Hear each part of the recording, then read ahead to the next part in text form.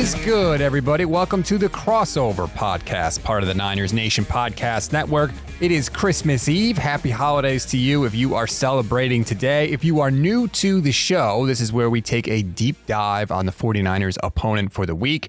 That, of course, is the Washington Commanders later today. I was very lucky to be a guest on the Hogs Haven podcast, our Commanders community here at SB Nation, with Jamal Forrest. So I want to let you hear that interview. But before we get there, I just want to remind you, please rate, review, follow the Niners Nation Podcast Network. I always promise if you take the time to leave a review, we will read it on the show. Now, without further ado, here's me and Jamal. Joining me right now is Rob Guerrero. Rob covers the Niners for SB Nation's Niner Nation. Rob, I appreciate you joining me today, boss man. How you doing? I'm doing great. Thanks for having me. Absolutely. Let's go ahead and start off with the bigger question, man, because from Washington's perspective, a lot of people believe that they are going up against the beast. And I'm not necessarily too far away from that. I think that the Niners are easily one of the best teams in the NFL, and I would say top four. Is this the Niners' best team, or Shanahan's best Niners team in his era since he's been a head coach? I think it is, which sounds crazy to say because they made the Super Bowl in 2019. Yeah. But there are so many guys on this team that were on that 2019 team that are better now, right? Nick Bosa was a rookie in 2019. He's better. Deebo Samuel, same thing. He's better now. Fred Warner's better now. Eric Armstead is better now. They have Brandon Ayuk now, who they didn't have. So Trent Williams also, I should mention that. Thank you very much for him, by the way. So I do think that this is the best team they've ever had. Now, Brock Purdy is there, so that's a huge question mark. But other than that, I would say, yes, this is the best. So, like, the identity, like Shanahan, brilliant offensive mind, obviously, and then DeMeco Ryans from everybody else's perspective, like, you all knew about him, but from everybody else's perspective, came out of nowhere. Like, top defense in the NFL, number one. And we know, like, defenses travel, and that's, like, no question moving forward throughout the rest of the season. And obviously in playoffs, you're going to have a defense. But what is, like, the true identity of the 2022 Niners? Is it that defensive side of the football, or is it more of a mix because of what they're capable of doing on both sides of the football? Since they've gotten Christian McCaffrey, the offense has picked up. They're scoring 8 more points a game, but I still think the identity of this team is the defense. It's such a comfort for Kyle Shanahan. He knows if the offense gets off to a slow start, even if they have a turnover early, that defense shows up every week. They play at an incredibly high level, and this year they're doing something that they haven't done, and that's turning the ball over. They have more interceptions. They have 14 interceptions this year and 12 touchdown passes allowed. That's how good this team is at turning the ball over. There's only been 2 teams all year that have scored more than 17 points against them. The identity of this team, even though Kyle is a great play caller, it's definitely the defense led by DeMeco Ryans. Yeah, like, what really surprised me, now I'm a gambler. I don't know about you, but I'm a gambler, and what really surprised me was, like, it was 2 games, and it was for and against. So the first game was the Chiefs game. Now, I had complete faith in the Niners at that point, and I knew eventually they would turn it around, so I thought that was the turning point, and obviously that was one of those games where you go up against a high, fast offense, Andy Reid-led offense, Patrick Mahomes, and boom, that happens, and it's a little bit surprising because of how they took off. And then you look at the Dolphins game, another game where, like, I had money on both games is why I brought up that part, and I had both in favor of the Niners, and, like, that second chance to face some similar team as the Kansas City Chiefs, a fast offense. Like, everything about that offense is speed. And you have a Niners team who was able to create those turnovers and really shut down a Miami Dolphins offense like that. Like, seeing something in that essence. And matter of fact, beating the Chargers 22-16. Like, how do you see these teams, like, moving forward and just understanding where your defense is now and, like, projecting throughout the year? Is that something where you're completely confident that this is a Super Bowl caliber defense to the event of, like, that the Eagles doesn't scare me, the Cowboys doesn't scare me, and whoever comes out of the AFC, they don't scare me at all either? Yeah, no, look, that's the one part of this team that I can rely on. There's been some craziness on the offensive side of the ball. This defense brings it every week. Even that Chiefs game, that was 14-13 Chiefs at halftime. Yeah. And then Patrick Mahomes just went absolutely nuts in the second half of that game. So they really have only had 2 bad quarters all year. Other than that, this is a championship level defense. There are some games where honestly they drag this team kicking and screaming to victory. The first game against the Rams, that was a tight game until Talanoa Hufanga intercepts the ball and takes it back for a touchdown. Like sometimes the defense literally just does it by itself. That's how confident I am in this team. And I know the Chiefs are very good, and they, credit to them, they put up 40 points on the Niners earlier this year. But as a fan, I fear no team in the NFL, definitely no team in the NFC, and even the AFC teams. When your defense is that good, you've got a puncher's chance against anybody. Absolutely. But let's turn to that offensive side of football, man. Is Brock Purdy being viewed as something more, or are there conversations? Let's say that are there conversations about Brock Purdy being viewed as something more than just the Jimmy G placeholder? How is those conversations at the quarterback position going? They're crazy. People, the second he came in and didn't just totally implode, people are like, trade Trey Lance. We don't need, this is the guy we found. I saw an article about Trey Lance too. They said they said that, or it was like, should he be traded? And the answer was no, but yeah, there was articles out there for sure. It's insane. Like, and I get it. The backup quarterback is always the most popular guy in the room, but like, we have to calm down here. Like, don't forget, this is a team that saw Jimmy Garoppolo come in 2017 and win 5 straight games and look great. And we thought this is our franchise guy, and they paid him all that money. And then guess what? Here we are now trying to shove Jimmy Garoppolo out the door because we know he's not the guy.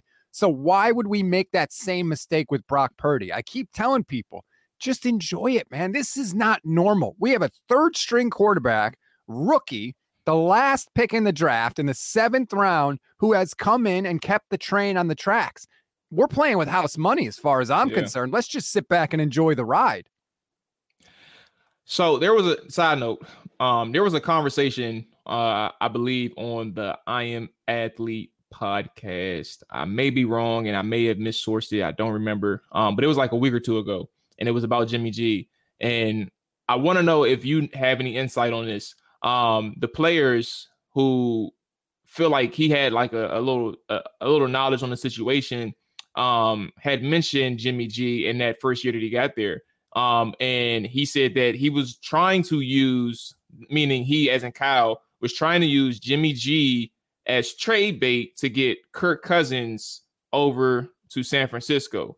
So I don't know if you have any idea of what they're referring to, but did any of that conversation come about like over the course of these since that time has passed, or even during the moment? Do you know about how, like, what the plan could have been for Jimmy G and Kyle Shanahan wanting Kirk Cousins in that moment, like during that draft period?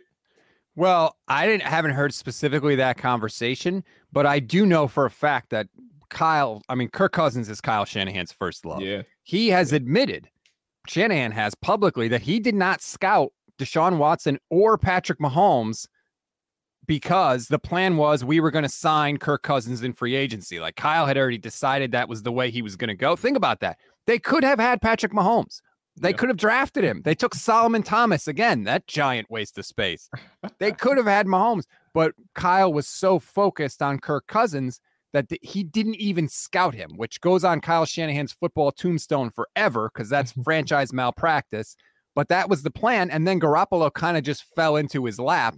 And we know that even after those 5 games, like, Kyle wasn't really totally sold on Jimmy Garoppolo. He really only got into the game at all that year because the guy that was playing quarterback got hurt.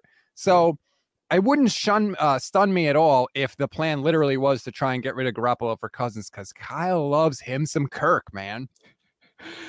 Yeah, he does. But I would like, how about this? Because you had mentioned Mahomes, right? And obviously to this point, we know like Patrick Mahomes is who he is, right? That's undoubted talent, whatever. But knowing how the team is currently, would you take the type of team that you have now, or would you take Patrick Mahomes drafting him? Would you take Patrick Mahomes in that year versus what you have now?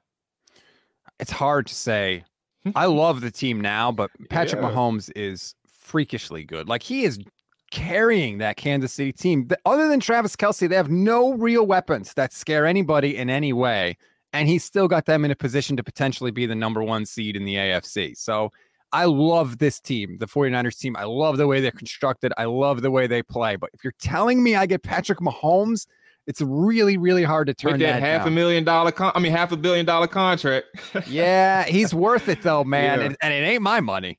Yeah, absolutely. All right, so let's get back to Purdy for a second. Do you think that there is a letdown spot looming for Purdy this year? Understanding like his draft position, understanding that I don't think I don't have like the Seattle and San Fran rivalry. I always think that those are defensive games in its core, or at least of recent years over the past decade. And like I think that's the only defense that Purdy had really had to go up against that was kind of going to challenge him because they knew who Kyle Shanahan was. But what do you think about the last 3 games, at least in the regular season? Is there a potential letdown spot for him? Commanders may be the most solid defense that he's going up against. Yeah, I think they are. I mean, what you guys are 4th in yards allowed this year. That's incredible, allowing less than 20 points a game. I think that Purdy is due for a letdown because he does have physical limitations. He doesn't have incredible arm talent. He can't rip the ball in a tight window down the field. Now, luckily, Kyle Shanahan doesn't ask him to do a lot of that, but I think that there are stages, right? First, a new quarterback comes in and defensive coordinators want to see like, okay, can he handle the blitz? What happens if he handles the blitz? And Brock has done that very, very well. Then they get into, all right, he can handle the blitz. Let's see if he can decipher coverage. We'll play a lot of zone. And Brock's done okay in that area. But now we're getting to the point where there's enough film on him where coordinators and teams can say, here's what he doesn't do well. So we're going to force him to do those things. And I think that's where we're at with Brock now. I think that teams are going to figure out what he doesn't do well, and then they're going to kind of make him have to play left-handed, so to speak. And we'll see if he can overcome those things. And he is still a rookie. So he is going to make some rookie mistakes. And the other thing with Brock is we haven't really seen him have to play from behind. The Niners have always either been tied or ahead. So we don't really know if they get down by 1 or 2 scores and he does have to throw, can he lead the team down the field? That's one thing we haven't seen yet. Yeah, I think the crazy thing is just understanding how far along that Niners offense has come. Even like throughout the course of this season, you acquire Christian McCaffrey, who has really like brought like true stability to what this offense can do and what Shanahan can do with the offense. It's hard to even sit here and have me like see that they can go down by a significant number of points. Like it's just hard for me to see it. That man McCaffrey, and I guess before we get into the actual matchup, I guess what are your thoughts on how McCaffrey has done to this, or what he has done to this offense? I had saw let me pull up the bookmark. Since joining the Niners, McCaffrey has been among running backs number 1 in receptions, number 2 in yards, number 1 in yards after catch, first in first downs, and has a receiving grade of number 1 by Pro Football Focus. Like he has been very effective. And what are your thoughts on Christian McCaffrey and what he's done for this Niners offense? I think he saved the season, honestly. Last year, the offense was struggling, and Kyle Shanahan put Debo in the backfield, and that totally transformed their offense and helped them get back into the playoffs. This year, I think the move was trading for McCaffrey. I mean, you laid it out there in all those statistics. He has completely become maybe the focal point of the offense because he's so versatile that he doesn't give anything away. Him being in the game doesn't tell you, okay, they're automatically going to run. They're automatically going to pass. He can line up anywhere. He can line up out wide. He lines up in the slot. He can go from the slot to the backfield or vice versa. He's so versatile. It can do so many things that the defense can't narrow down what they think the Niners are going to do. And so they just attack you from everywhere. And I was skeptical when they made the trade because they gave up a lot. They gave up a second, a third, and a fourth this year, and a 5th round pick next year. But I have to say, he has been worth all of those picks. And every 49ers fan now is just holding their breath that he is healthy for these last 3 games and can get to the playoffs physically ready to compete. What are the Niners community saying about this Commanders matchup? whether fans, players, coaches, etc. What's the word on the Commanders matchup? I think that we would be a lot more nervous if they hadn't already clinched the NFC West. Knowing that, I think it's more like, yeah, we want to win. We think we should win, but if we don't, it's okay. But I keep telling people, and you tell me, I think this defense is legitimate. I think this is not going to be a pushover game by the 49ers at all. And if it's close, I feel like Taylor Heinicke can work a little magic late in the fourth quarter. The Heine dust, as they said on NBC Sunday night. Look, to answer your, I don't. So the defense, I definitely trust. I think that they're a top 5 defense, but I had made this comment this week and really like the week before. Like, I think that there's levels to understanding what an elite defense is. And truthfully speaking, in today's league, I really think that there's like 2 or 3 elite defenses out there. I don't think that Washington is one of them. They have holes already, and that really goes into the cornerback spot and linebackers. Like, there's not enough depth at the linebacker spot. You've lost Cole Holcomb essentially for the year, so you're dealing with Jamin Davis, obviously, but John Bostic behind him and David Mayo behind him. And David Mayo, when he's on the field, can get exposed, especially if you have like the personnel packages to exploit that, meaning like the tight ends and stuff like that. So you can really exploit David Mayo in that regard. Jamin Davis is solid and he's continued to develop. But like second and third level of your defense, you're good. You're playing good. But when it comes to people with talent that can exploit it, as in the Niners, last week, I really didn't even understand how the Giants didn't do too much at all. So that's not a concern. But the Niners have the potential to exploit it. In previous weeks, the Vikings had potential to exploit it. That's kind of where I'm like, all right, I definitely like this defense, and I definitely like what they can do in the run game without a shadow of a doubt. But if you meet the right team, you may have some issues that day. And that's kind of where I'm a little hesitant. But as it relates to Purdy, and understanding like the challenges that a rookie quarterback can face when they haven't seen it all in the NFL, I think that there's opportunity for Washington, but it really has to come down to creating turnovers. Like, you all are dominant on offense, especially with the mastermind that's kind of directing everything. And obviously we know you have a solid defense, but it really comes down to turnovers and being able to prevent them. From the offensive side, Taylor Heinicke, who has a lot of turnover, I don't want to exaggerate, but he has plenty throughout the game. Turnover-worthy plays, and then a defense who needs to force some, because last week against the Giants, they really needed it, and nobody was able to come through. So that's kind of the conundrum that Washington side faces. Like, can they do X, Y, Z? It's not like we're confident they can do it. It's can they do it, as opposed to like, I'm confident that it can get done. So I don't know, man. We'll see. Especially from my side, because it's hard to put faith in the team that, you know, when you have the expectations, for example, like they were clearly better than the Giants Sunday night, like from a roster perspective, like, you know that they're the better team, but then you get out coached. And when you get out coached, now your players are like, what's going on? Like, we're trying to execute, but it ain't working because they're getting out coached. And like, those are the layers. And that's where like you kind of get into these questions, like, can they do these things? And you just never know, because you never know which cog is going to let down the team. So that's kind of why we're 7-6-1 as well. You got screwed at the end of that game, though. We did. It was definitely. It's crazy though, because, you know, hey Rob, when it happened live, I thought it was good defense. Like, I didn't even question it. Like, I was like, wow. I was like, oh my goodness, I can't believe we just lost. But then you see the replay, and then I see the replay, and I'm like, I'm looking at the guy holding on to the man and pulling him, and I said, you mean to tell me that this just happened and not one ref called a flag? Brutal. But you're calling penalties for illegal formation? Like, what are we doing? You know what? I'm gonna calm down. Yeah, nah. I definitely said after the game that whoever was responsible for making the judgment call, making or not making that judgment call, they do not need to be coaching or refereeing in any postseason games, because that was egregious. That was an egregious error. But that's all I'm gonna say, because I can talk about that for 30 minutes. All right. So Heinicke, I mean, you spoke on it to an extent. Is this something where like you all are? How do you all view Heinicke? Because like we have varying opinions. A lot of people, especially this year, tend to lean on, you know, the fact that they're winning with them, but not much tangibles. in terms of like his performances. Like obviously he does really good in crunch time. When the pressure is really on him, he's able to deliver for the most part in some occasions. But at the same time, like from a quarter 1 to quarter 4 game, it's mixy. But how is the Niners community thinking that they can really take advantage of this offense for the Commanders?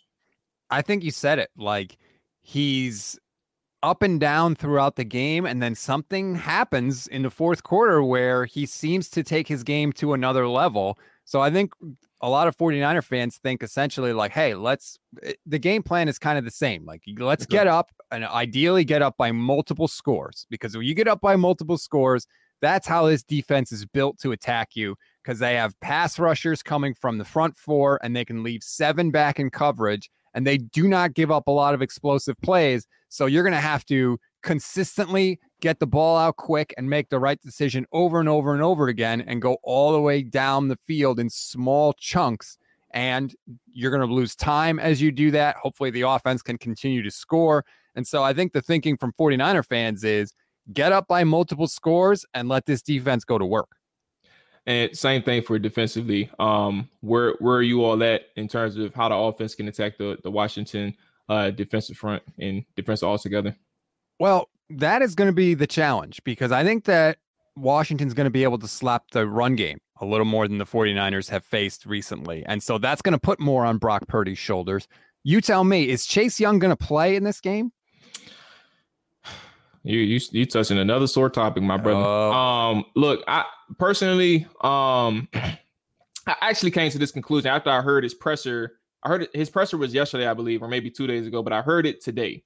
And hearing his responses to some of the reporters' questions tells me that he's not trying to commit to anything via the media. He also comes across as very vague in his responses, which is telling me he really ain't having no intentions on playing this week, especially on a short week. I don't think he has any intentions on playing. And I think the way that his coaches kind of like responding via media as well is all about seeing, like, observing how he plays in practice. And I think that's what really holds back anybody in the organization from committing to Chase Young playing in a particular week.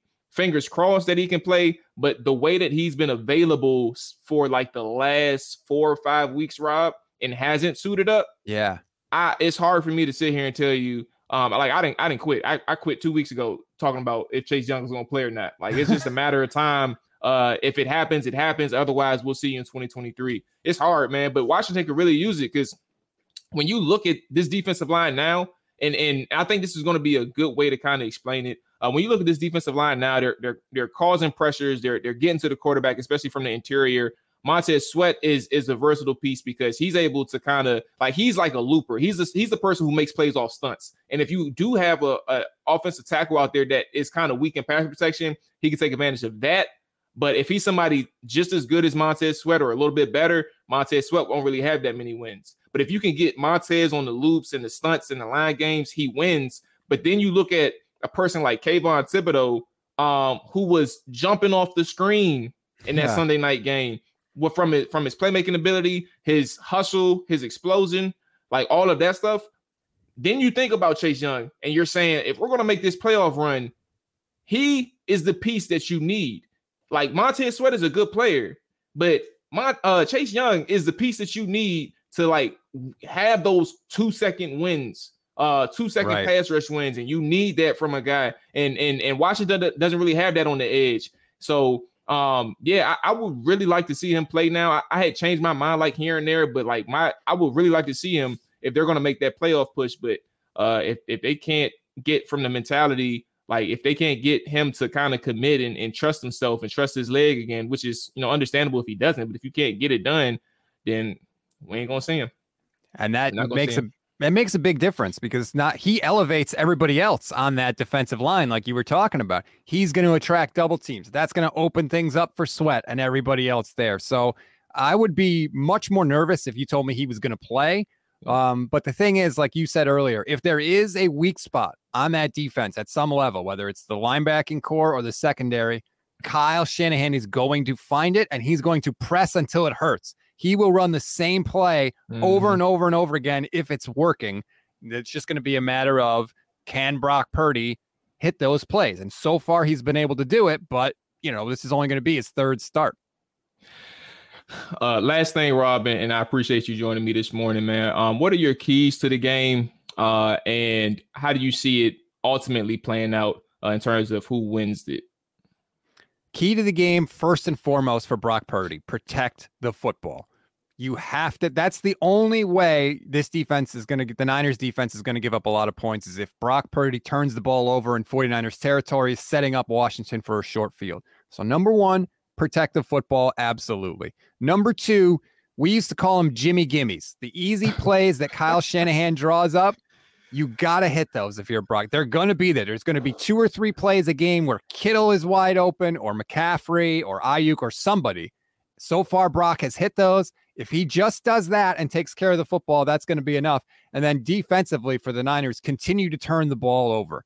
They have been phenomenal at it. Like I said, more interceptions than touchdown passes allowed. You get a couple turnovers, make life easier for Brock Purdy, give him some short fields, and those 3 things should be enough for the 49ers. What do you think your keys to the game are?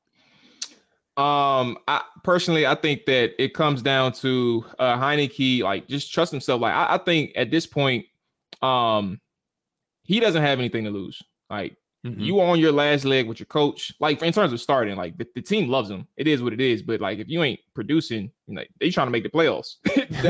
They don't like playoffs. Don't care about feelings. Like they want to make the playoffs. So for Taylor, he has to trust himself. He has to trust his teammates.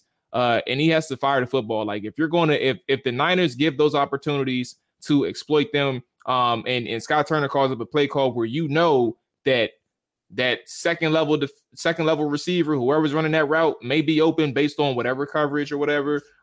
You make that throw. Don't settle for the check down and don't force it into double coverage. Like find what works and trust that. And if you do have those shot plays, give your receivers opportunities. Like the one-on-one to Jahan Dotson. That Jahan Dotson was like the safety was still in phase with Jahan Dotson. Jahan didn't have a step on him. So he gave that opportunity to Jahan Dotson, and Jahan made a play for him and made a play for that offense. Like these are going to have to be the plays for for Washington to really overcome a Niners defense who, like you said, and like I believe is the best defense in the NFL, but you have to challenge them when those opportunities are around because the receivers for Washington are playmakers. It's the offensive line that has the issues. It's the quarterback who has the issues. But how do you get the receivers opportunities is giving them in those shots when it warrants. So really Taylor is going to have to believe in himself. He's also have to trust what the defense gives him, but take those opportunities when they come, when those one-on-one opportunities come. You have to fire them and you have to give that chance to the receivers. That's the only way you can really scare a defense, especially when your arm is a little bit limited. It's like, all right, if he's gonna sling it, I know that this guy is a dog. I have to play him a little bit more honest, or I have to play him 10 yards off, or I'm gonna try and press him and fingers crossed my safety's over top of me and he's giving me help. So those are kind of the things. That's the first thing with Taylor. Second thing is interior offensive line. And offensive line altogether, man. Pass protection has been an issue all year. And obviously going up against that defensive front, Nick Bosa, best pass rusher, one of the best pass rushers in the NFL. Him and TJ Watt, personally speaking, I think are the best two pure one-on-one pass rushers in the NFL. Look, hey, Rob, by the way, I seen a play from last season. This was incredible. So I was scouting a Packers offensive lineman, and y'all were playing the Packers. I think it was a playoff game, and it was this rush move that Nick Bosa did against. It was like a pure just power rush, but like his hands were so incredible.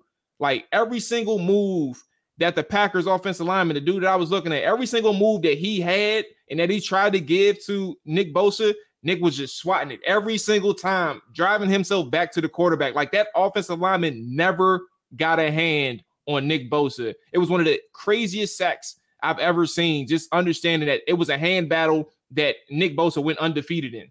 It looks like the guy's in slow motion for Bosa. It looks like he can see where the offensive lineman's hands are trying to go, and he's just faster, and he just swats him away. Yes. So if he lines up on the offensive right side against Cornelius Lucas, and truthfully speaking, Charles Leno is a good pass protector, but Nick Bosa is better. So if he lines up on either side, but I think that the matchup is really going to be giving Cornelius Lucas headaches all game long. So you have to find a way to hold up a pass protection, whether it's the, again, 7-man blocking protections, 6-man blocking protections, giving help to both tackles, giving chip help with your tight ends or your running backs or something like that. Emphasizing that pass protection is key. I think that's going to be like the second key for me. And then the third key, you have Ayuk, Kittle, McCaffrey. Thankfully, Debo is out. I'm a fan of the Niners in terms of like respecting their game, so I want to see him in the playoffs. But right now, I need all y'all to sit out if you could. So shout out to Debo sitting. But with those receivers and just the offensive talent altogether, I do, like I said, I have faith in the run game. But at the same time, Niners and Kyle loves play action off of the run game. I need that second level, the linebackers, especially if David Mayo is in. I pray to God that he is not for most of this game. But if David Mayo is in and Jamin Davis as well, and obviously all the linebackers, I need these guys to read their keys a little bit faster, react a little bit more instinctively. And these are all important because when that boot action comes around, like there's not going to be many people out there. If you're sucked in on the play action with Christian McCaffrey around or whoever's out there in the backfield, I just think they need to be a little bit smarter with their keys and be a little bit more honest and understanding where they need to be with the football. So, on the play.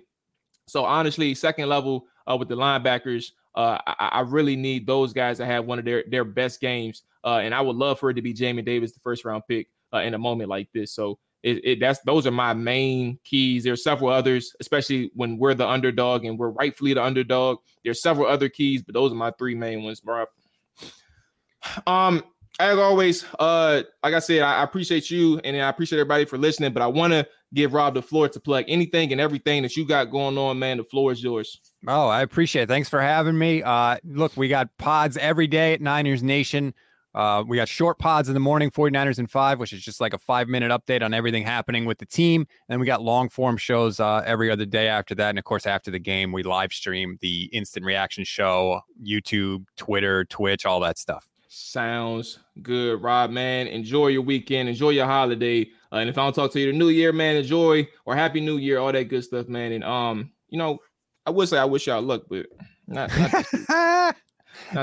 well, right back at you, except for the luck part. Thanks again to Jamal for having me. I hope you enjoyed that conversation. I hope that got you pumped up for the game later today. And remember, after it's over, Christmas Eve or not, I have rescheduled my family's entire holiday because we have an instant reaction podcast for you tonight. It'll be on the Niners Nation Facebook, YouTube, and Twitter pages. Also, my Twitch page at Stats on Fire. Please follow me there on Twitch as well as I try to build up my profile there. We will break down everything that happens, good, bad, or ugly, and hopefully we have a happy recap for the 8th straight week. That's going to do it for this edition of The Crossover. Again, thank you, everybody, and we'll talk to you later tonight.